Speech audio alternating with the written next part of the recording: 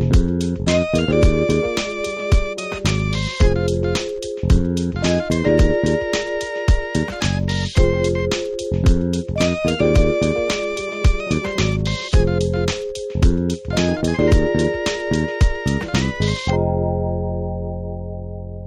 to bring the lights up for you, and we're going to turn to a couple of different places tonight. We're going to start off in the book of Acts, chapter 1. So you can go ahead and turn there if you want to. There should be some Bibles maybe in the pew, the little Bible holder thing on the pew, or we'll have it up on the screen. So the last 7 weeks or so, ever since Ash Wednesday, we have been in the season of Lent as a congregation, joining with the Christians all around the world, a journey toward Easter and toward Jerusalem, and so there's a lot of times there's kind of a little bit of like a lull afterwards. You know, it's kind of like you go through Advent and there's Christmas, and then like the next Sunday it's like a little bit of, not a letdown, but it's like, what do we do now? You know. And I was reminded today that really every time the church comes together, it's a celebration of the resurrection of Jesus. It's always Easter really in our hearts and in reality. And so every time we come together, it should be exciting. But there is a little bit of like, okay, well now what? We're not really in a season now. What's our focus now? And I think that the story that we've been celebrating, moving toward Jerusalem. Jesus was raised from the dead, but then he lived, he was on the earth for another 40 days. He did all kind of stuff. He appeared to the disciples, and there was some miraculous things, and he restored Peter, who had denied him, and that kind of stuff, and he taught him some things. And then there's this deal called the Ascension that sometimes we sort of skip over because it's easy in the storyline to think death, burial, resurrection. And then the next big event would be the coming of the Holy Spirit, that the Spirit of God comes to dwell in the people of God. But in between those two things, there is the ascension of Jesus, which may at first seem like, well, no, that's just when he went up. He ascended on this cloud. Is there really any significance to that, or is that just he had to go so the Holy Spirit could come? And that's part of it, but there's more to it. And so tonight and next Sunday, we're going to just talk about the ascension of Jesus and how that fits into his story, into our story, and why it's too important for us to just kind of skip over. We're going to start, next week we'll talk about the theological significance, because that's very important to understand. And if I were to sort of sum up something that would just kind of get us moving forward a little bit, in Ephesians 1, you don't need to turn to this. There's some verses that kind of explain something that's very important. Starting in verse 19, Paul he's encouraging the church in Ephesus, and he's listed off a bunch of things. And he says, "And what is the immeasurable greatness of his power towards us who believe, according to the working of his great might, that he worked in Christ when he raised him from the dead." And so he's wanting them to understand his love and his power for them. And the resurrection is such a huge part of that. And so he says, so he's talking about the power that he worked in Christ when he raised him from the dead and seated him at his right hand in the heavenly places. That Jesus was raised from the dead, lived on the earth for 40 more days, and the ascension, he didn't just go up to heaven and now he's up there, and even if heaven is up there, there's all kinds of, we don't really understand. We do know that he is with God, but he's not just hanging out. He is seated at the right hand of the Father, which is the position of authority, the position of that he is from which he is ruling over all of creation. That God has made him, that God the Father has made Jesus the ruler of everything. And so he is currently seated at the right hand of the Father, interceding for you and for I. So whenever we pray, our prayers are being led by the Holy Spirit that lives in us.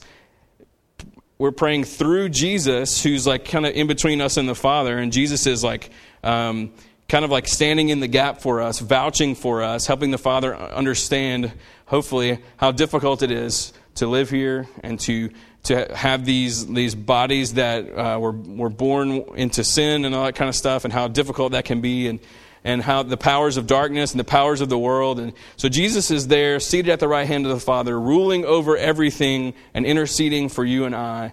And that the ascension is important because of all those things. Like Jesus was placed there to function that way in your life and in my life. And so when Paul says that, he's seated at the right hand in heavenly places, verse 21, far above all rule and authority and power and dominion, and above every name that is named, not only in this age, but also in the one to come. And he put all things under his feet and gave him as head over all things to the church, which is his body, the fullness of him who fills all in all. So Jesus has ascended and he is ruling and he is reigning. That he is over your life, he's over the life of this church. He's over all these things, and the ascension is part of that. And I'll get into that more next week. So the fact that he ascended into heaven and is doing all those things should impact us in a way. I mean, it should bless us, and we should know that's a part of how he blesses and keeps us, like we bless one another every week. But have you ever wondered why he didn't just like just end it all then?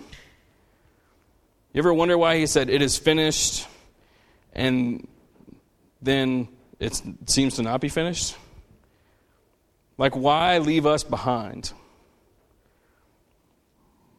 Why look at his disciples after being raised from the dead, and he's shown them the scars on his hands, and he's shared some meals with them, and there's these teachings and stuff, and why does he say some final words and then take off? Why wouldn't he say, "Come on, let's go. Everything's done. It's finished. Everything we just sang about, it's happened. Let's go"? Why would he say, "You stay here. I'm going to go do this thing"? We should wonder that, because it is significant that he did not take them with him, that he left them on the earth, and essentially he left us on the earth, that he has gone into heaven without us for now. And that should not make us sad. We shouldn't feel slighted, but we should pay attention to that. And so that's what I want to tackle tonight, is why be left behind? Not in like a Kirk Cameron, Nick Cage kind of way, but in a sense of why wouldn't he just end it all then? Why drag out history? Have you ever wondered that?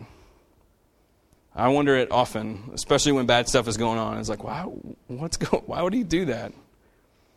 Well, we're going to let him, in his own words, explain to us why the ascension is so important to us. Next week, we'll talk about why it's important to him and the theological stuff. But tonight, just real practically, what is the thing we should be paying attention to?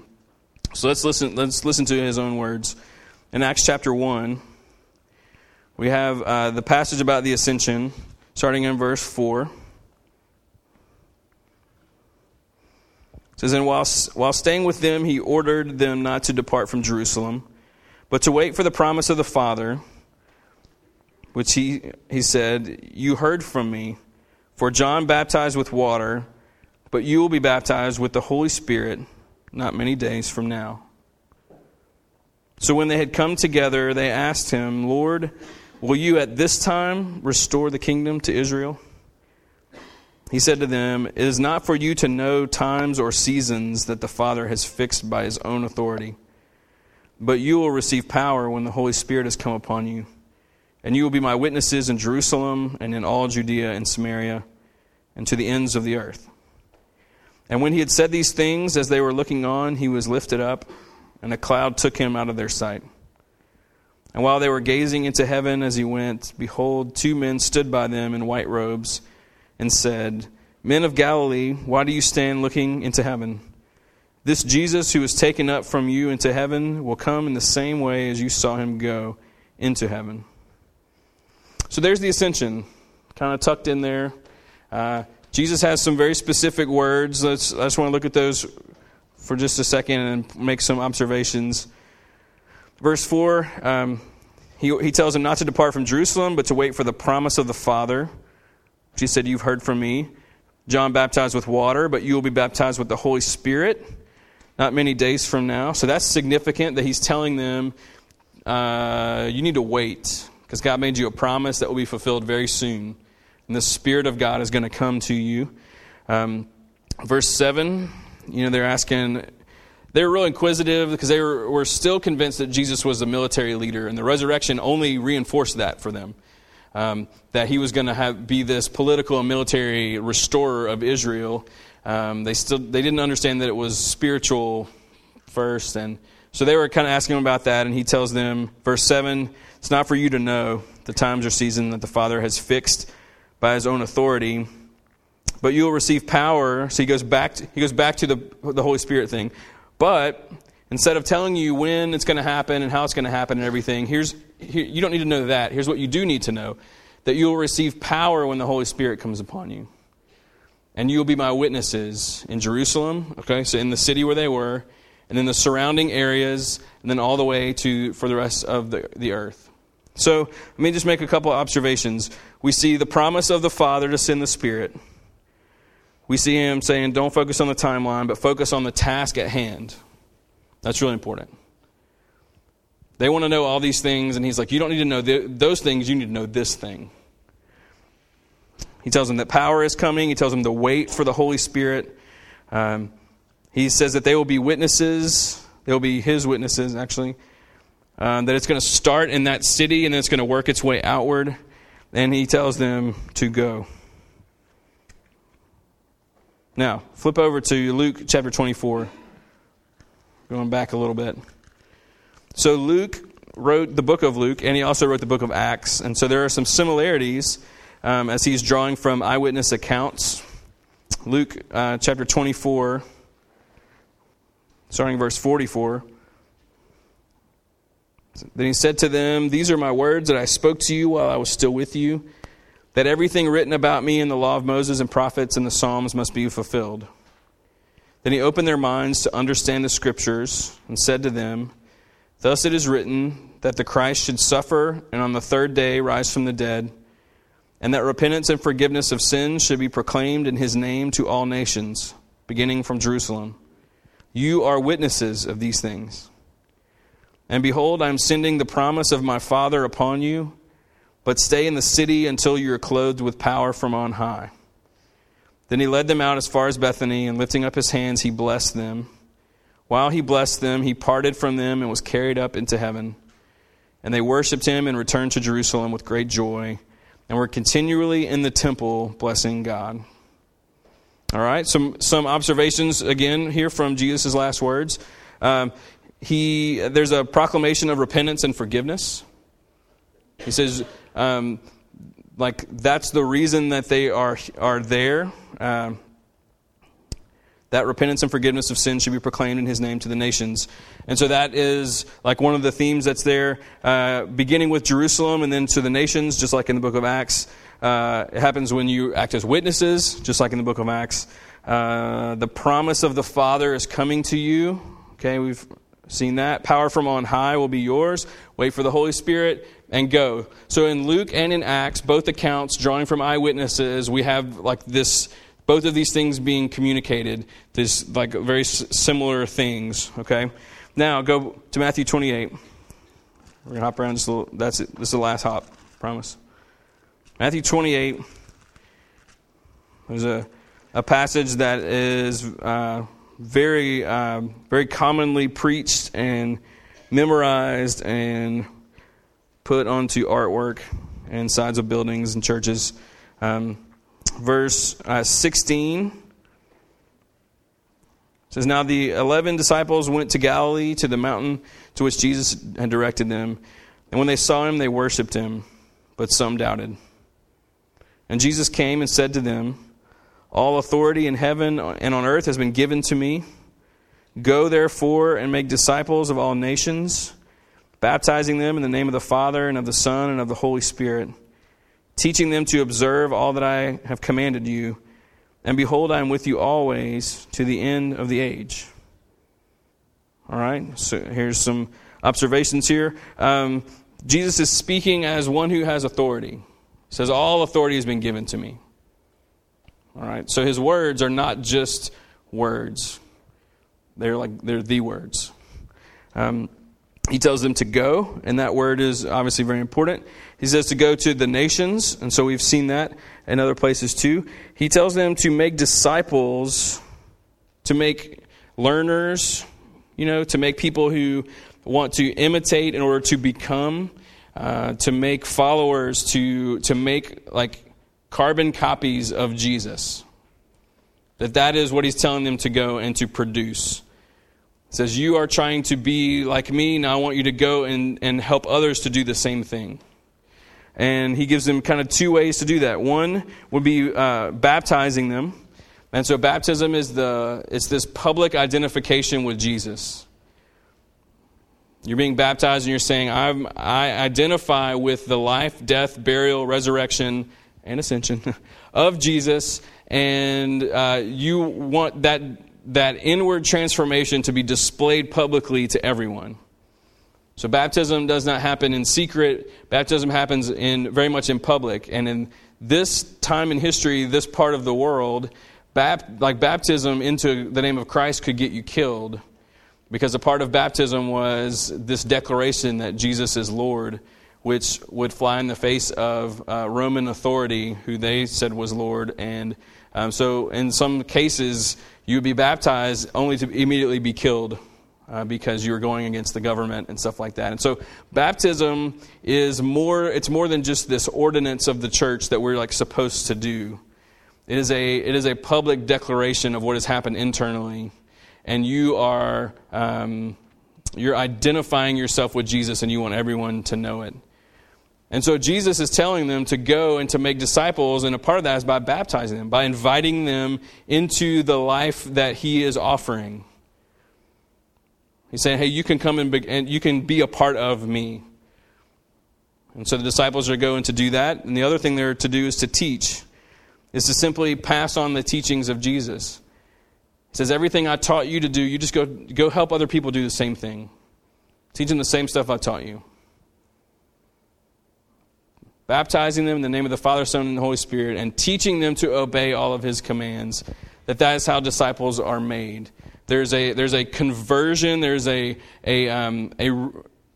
changing of identity. Of the old heart is removed, the new heart is put in. The Spirit of God comes to live in you, and you get up in front of everyone and you tell them that. And then you're teaching and you're learning and you're being transformed and you're growing, and that's how disciples are made. And then he assures them that he's with them. The end of that passage, verse 20, says, "Behold, I'm with you always to the end of the age." Now, they were probably very confused when, after he said this, he jumped on a cloud and rode up into heaven and was like, wait a second. He just said, you're with us always, and now you're up there. But Jesus knew that for him to be there meant that the Spirit of God would come, and then through the Spirit's presence and work in their inner man, he would be present with them. Yes, he's present all around us, but his unique presence with his baptized disciples would be, hey, I'm with you. I'm not just with you, I'm in you always, even all the way to the end. So, if we take those three passages and some of those observations and we kind of push them together, I think it helps us to understand why we are here and why he didn't just raise from the dead and be like, all right, let's go, and take them all up there. And part of that's awesome because we wouldn't have been born, right? But we have to pay attention to the fact that he said, no, you stay here. I'm going to go. But he didn't just say, just stay here, just trust me, I'll be back. He mapped out for them and for us exactly why he's left us here. Now, you could probably come up with more points than this. I came up with 6, and I gave them each one word. So if you're a note taker, it'd be 6 bullets with a word each, maybe some other stuff. But 6 things that I think we can pull from those 3 passages of Scripture that can help us not have to wonder, what was he thinking? What was the point of that? Why does the ascension matter? So 6 of them. The first one, just the word presence. That Jesus has ascended, but he has not left. That he is not here, but but he's here, So Jesus, being a physical, being a man, was, while he was on the earth, was limited to just like you and I are. He could only be one place at one time. And so now Jesus is able to be everywhere through his church because he has gone away. So Jesus is like a man in bodily form, and he will be forever. So in heaven, in the new earth, so heaven is this earth, but it's all made new. So really, we won't go up to heaven. Jesus will come back the same way that he went. He will come back, but he'll come to us here, and all of this will be made new. And on the new earth, he will have a physical body. So you and I will be able to see those scars forever, which is crazy to me. And so him understanding, because he's super smart, his physical limitations as a man forever, he knows that it's better for him to ascend, and then he can send the Holy Spirit to live inside of us. And it has this infinite impact, really.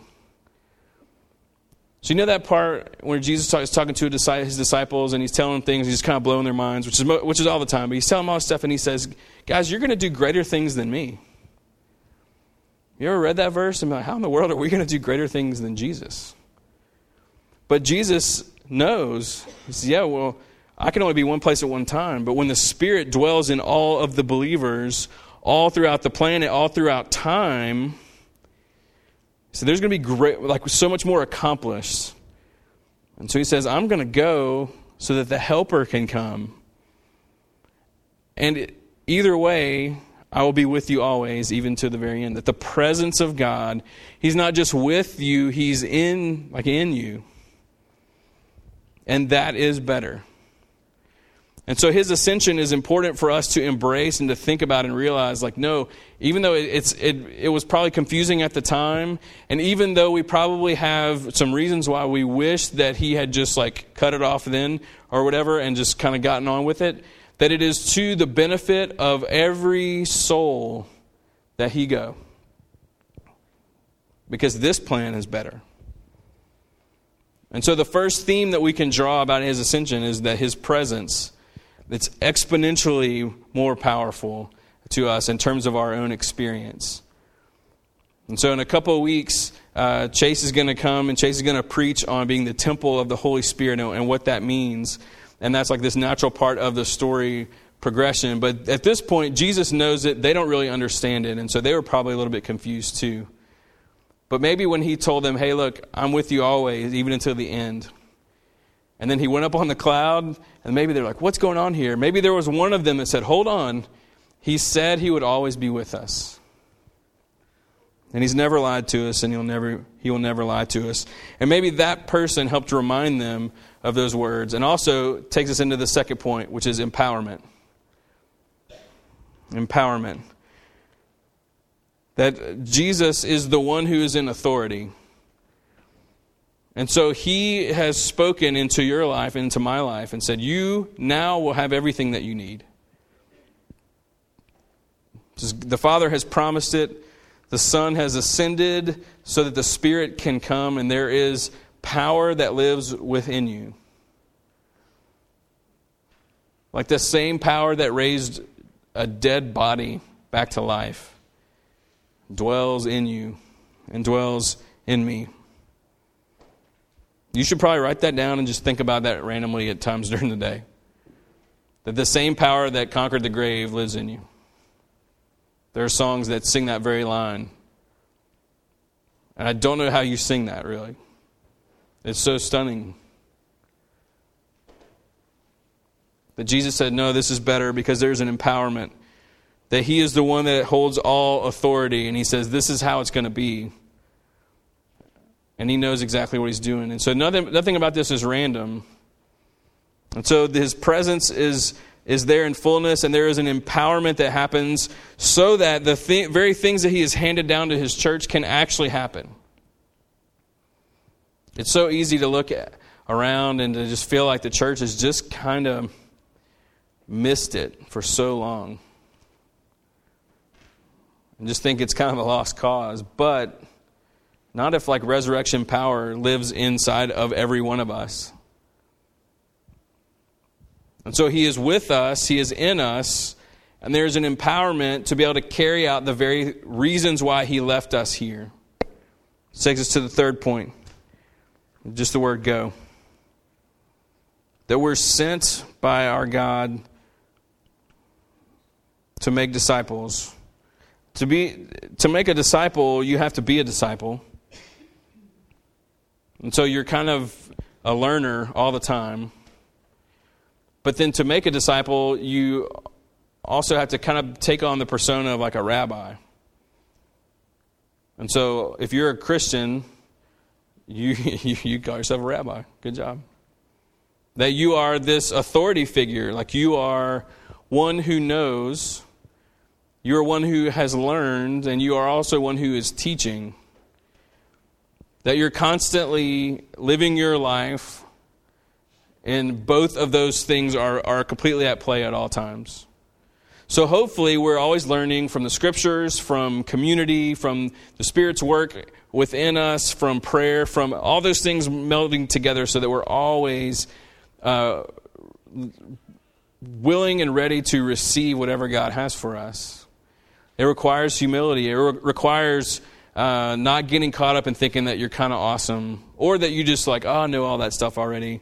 You know, I just don't apply it, you know, like those kinds of things. So we're always learning, but I think a big hang up for a lot of us is that we don't always bring in the rabbi side of it. We don't always bring in the fact that God has made you a learner, but He's also made you a teacher.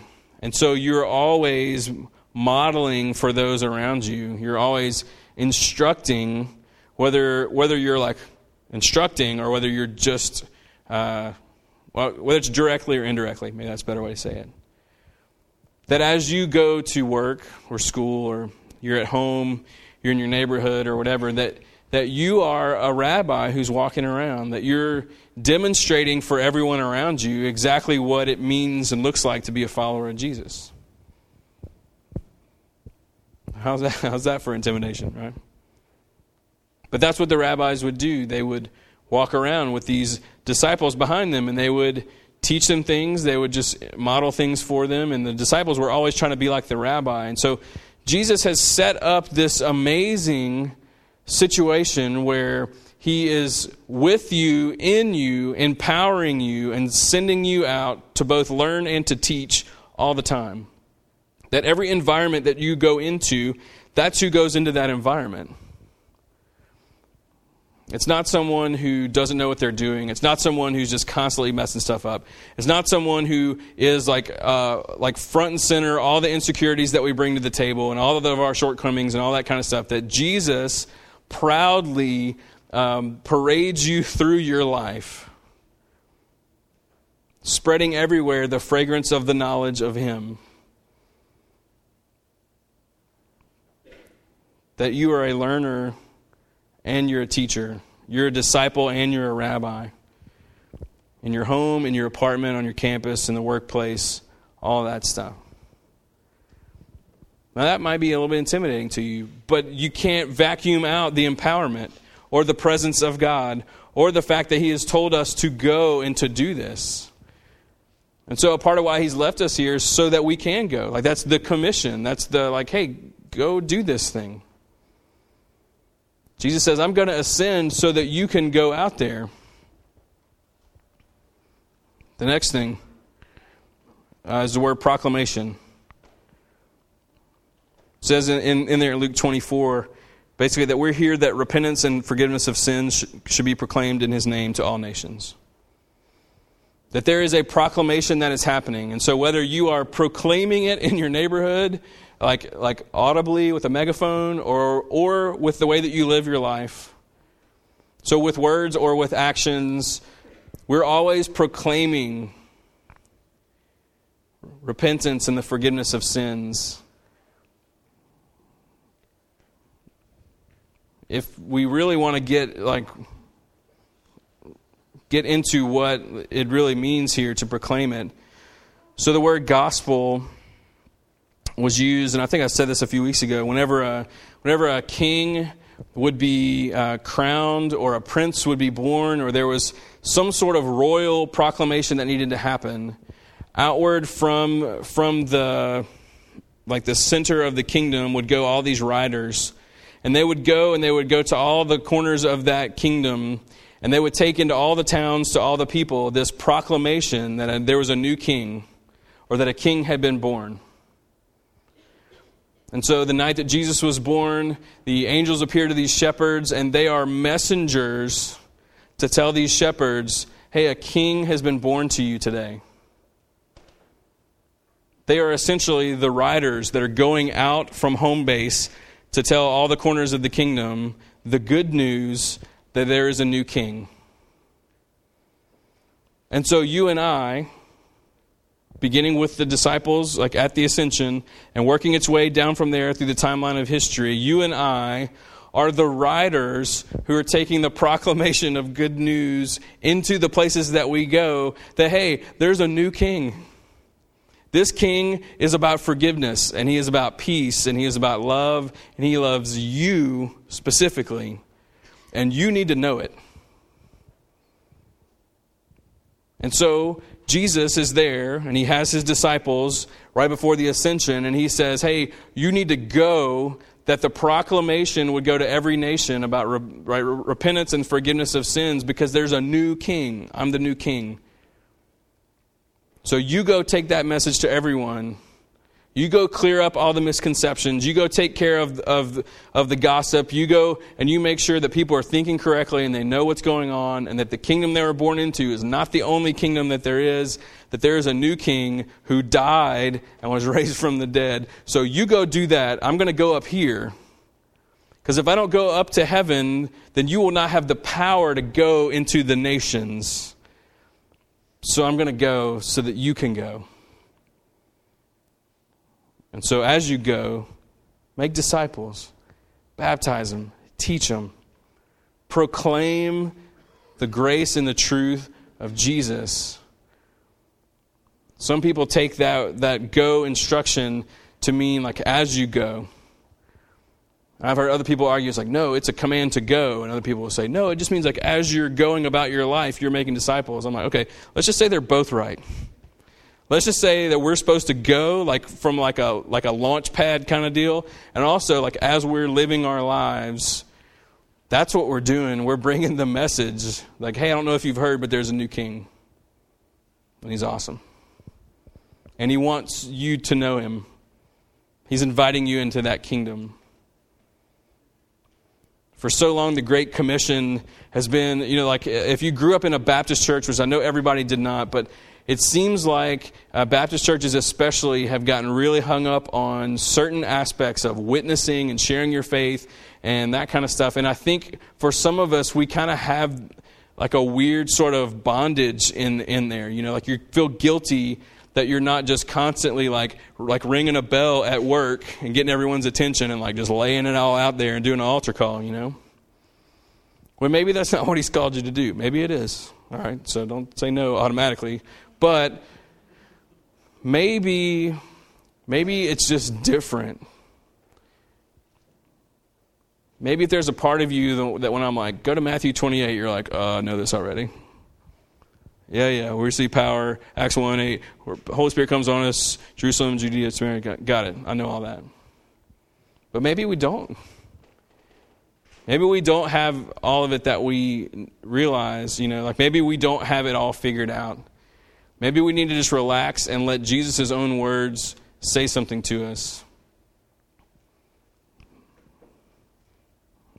Proclamation. The next word, number 5, witnesses.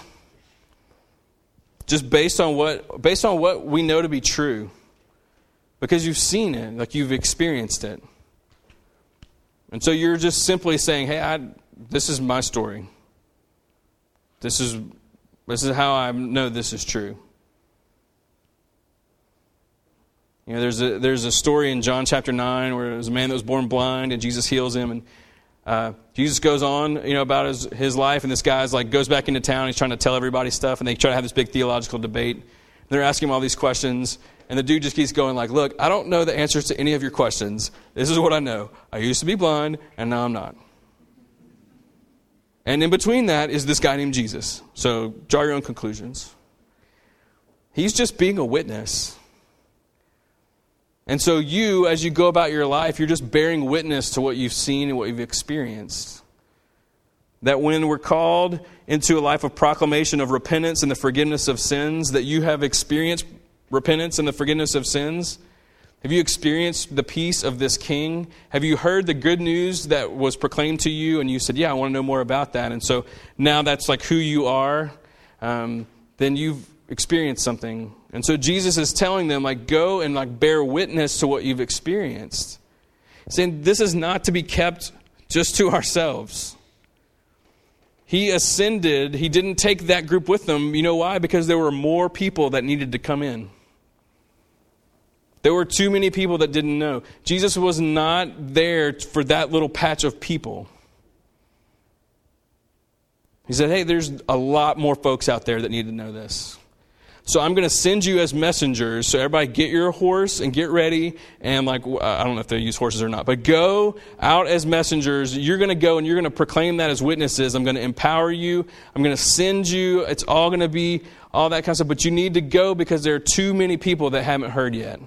They've heard it wrong. Wrong kingdom, wrong king, wrong everything. You get to go help them know what's true. And so, if that group of people was riddled with self-centeredness, then after Jesus ascended, they would be like, why didn't you just take us with him? But maybe they were filled with compassion and love for other people, and they were like, oh, I'm so glad he said that. Because I got a family that doesn't know. There's people all on the trade routes that we see all the time. They have no idea. We know there are other nations out there because they're constantly passing through our city and our towns and stuff like that. And they probably don't know. There's people up on that hilltop worshiping this tree that they carved a face into. They don't know. I'm so glad he said that because we need to go tell people because it's too important. And so maybe when the Spirit comes in and fills them up, and that empowerment is there, and maybe that's when their hearts maybe shift a little bit. And that's when our hearts shift as well, because we realize, there's as much as we want Jesus to come back right now and end all this, there are millions and millions and millions who just don't know. Some of them have said, no, I don't want anything to do with that, but a lot of them have just never had someone come in and say, let me tell you about this king. Let me tell you for real about this king. We talked about it during Advent, that Jesus came for the nations. The ascension reminds us, hey, he's not here. You know why he's not here? Because there's too many people that don't know. He accomplished everything on the cross. His work is finished. He is seated at the right hand of the Father. He's resting. But our work is not finished. The plan has not worked its way to the corners of the earth yet. And so we go as witnesses. And the last thing, number 6, is just the word everyone. In all 3 passages, Jesus points to the nations that everyone is invited. Bringing the message about the king was not just hey, here's a little for your information bulletin thing. It's inviting them. It's not hey, you just need to know this. He's saying, hey, you need to know this and you need to come be a part of it. That's a part of the message is the invitation. There aren't 2 separate things. That the proclaiming of repentance and forgiveness to the nations by his church, a part of the proclamation is inviting them in, always. You hear people sometimes will talk about, we just need to tell them. Once we tell them, it's on them. Well, that's not very inviting. It doesn't really sound like the kingdom of God to me. Paul goes in and He's making a plea. He's begging them, be reconciled to God. Paul had this amazing passion for those who don't know this message yet. And it's one that I do not carry naturally in my own strength in my day-to-day life. You might, but I don't. And it's one I have to pray toward, I have to ask for, it has to become important to me, because when it's not important to me, I just kind of go through life and I get the day done, Or I narrow down who I'm responsible for in my own mind. When Jesus doesn't really seem to be qualifying a whole lot. He doesn't say, hey, I'm going to empower you, I'm going to send you, make a top 5 list of people you think should be in and go, don't worry about anybody else. That there's this global drive to make sure everyone knows. Now, this group of people standing there, they receive this commission. They hear about empowerment and the sending and His presence with them to go and to be witnesses and to proclaim this stuff. And it's this corporate commission that's also made up of individuals. So it's something that that you're called to, but we're called to, that kind of thing. This group of people some of them would then experience the Spirit of God coming for the first time, and that miracle. And then they would watch that little group go from this little group of however many, let's say 100, into 5,000 overnight. In an instant. Now think about it. Think about if this group right here, if we were okay, how are we going to reach the nations? We're whoa, that's a big planet. What if next Sunday 5,000 people showed up here, and every one of those people was let's go reach the nations? It becomes a little more possible, right? At least a little more possible.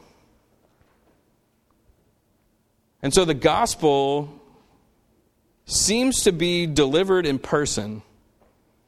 Jesus comes to us and proclaims this truth, and then He sends people to people, and people to people, and people to people, and people to people. And so if you're a Christian, you're only here because someone was faithful to bring it to you. And someone was faithful to bring it to them. So them, and you keep backing up. And we find our origin here somehow. In this moment, in the ascension, we find our origin for how the story trickled down to you and to me. Isn't that amazing?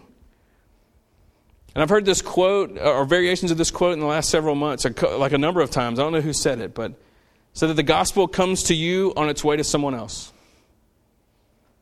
The ascension reminds us of that. It's hey, you're not here to just be Americans. You're not just here to just live and try to kind of be sort of happy and grow old and retire and whatever. That Jesus has left us here on purpose, with purpose.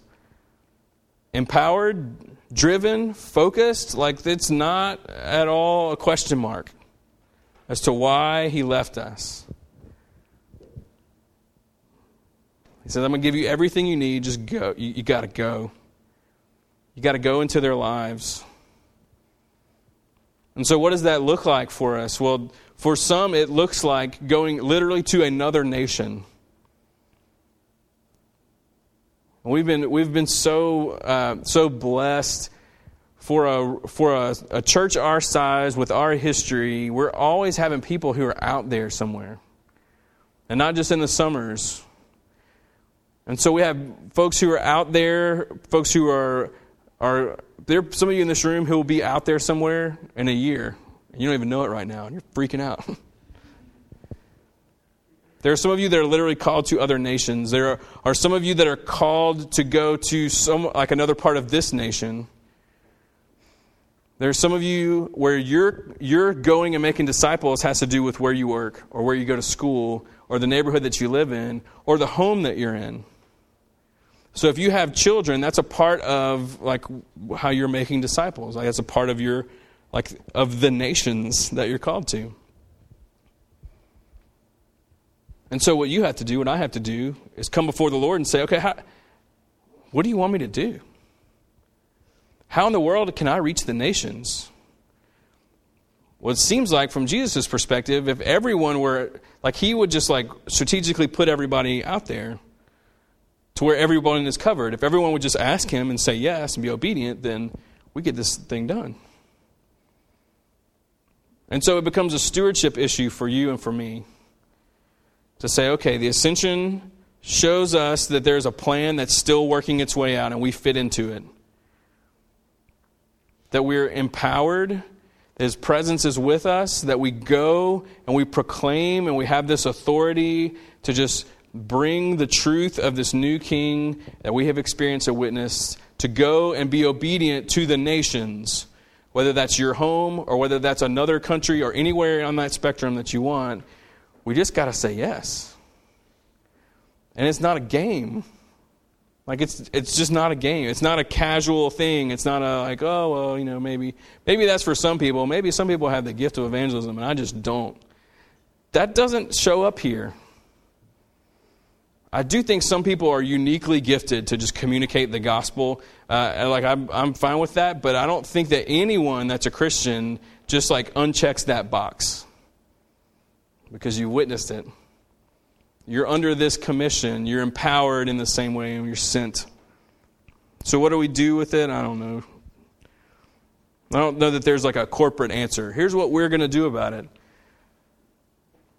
Because Jesus lives in you as well. And so I really think it becomes a matter of individual stewardship for you to come before your Savior and say, what part of reaching the nations am I supposed to be a part of? How can I be a part of that?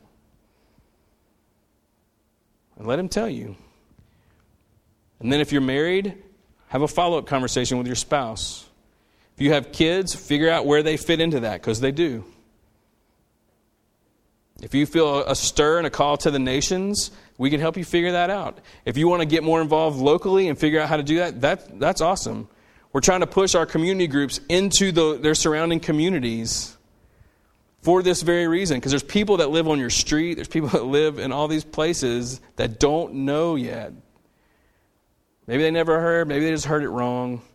Maybe they've heard and they're just hung up in their own stuff. Whatever it is. So we're here that repentance and forgiveness of sins should be proclaimed in his name to all the nations. The ascension of Jesus reminds us that yes, it is finished in terms of atoning work for sin, but it's not finished in terms of the commission handed to the church to go. It impacts how you live your Monday through Friday. It impacts your weekends. It impacts everything. And if you don't take this seriously, then I would encourage you to talk to Jesus about that, to confess it. Don't feel guilty about it. Don't run and hide because of it. Bring it to him and say, "Hey, I don't think about this enough. I don't think about my work as a mission field. I don't think of myself as a missionary ever." Confess it. Tell him, "Hey, I don't give a rip about the people I live around. I don't give a care in the world about my cashier at Walmart. I'm just not that kind of person." Confess it and ask him for help. Because you know who wants this commission fulfilled even more than you do? He does. He would love to talk to you about that. And he's not going to hit you over the head with a hammer. He's going to hug you and say, I know. Let's work on that. Let's talk about that. Let's see what the scriptures say about that. Let's talk about how to go in that direction. There's too many people that don't know. And so I hope that this stirs us up. God's been stirring us as a church for a while now. And I think he's been purifying us of some things. I think he's been helping us see some ways that we kind of love this, like the internal stuff, but I think he's showing us we need to think outwardly more than we do. My personal journey is I've talked about this before, is going from really wondering, like, how does a church exist like ours, where we live all over the place? Like, doesn't that work against us? And God's like, no. What if it works for you? What if you're one church that's reaching like 6, 7 different communities instead of one church and one community? Like, oh, that's totally different. Even down to changing the name. Like, that is driven by our desire to communicate more accurately who we are and what we're here to do. And so at the church level, all the way down to the individual level, I think Jesus is wanting us to pay attention and say, hey, have you noticed I'm not here? Have you noticed I haven't come back yet? Have you noticed? And do you know what that means? It means there's just still too many people who don't know. So wherever it lands with you, be responsible with it. Talk about it. Pray about it. Don't leave it here. Because this is not random. All right? Let's stand together.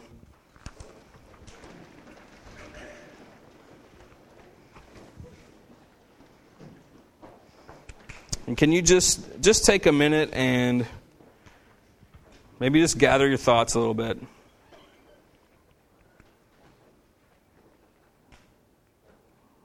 And if you're going to walk out knowing, it may have nothing to do with the sermon, but if you're to walk out knowing what God wants you to hold on to, ask Him just to give you that. Give you a word, give you an idea, a person, something just to hold on to.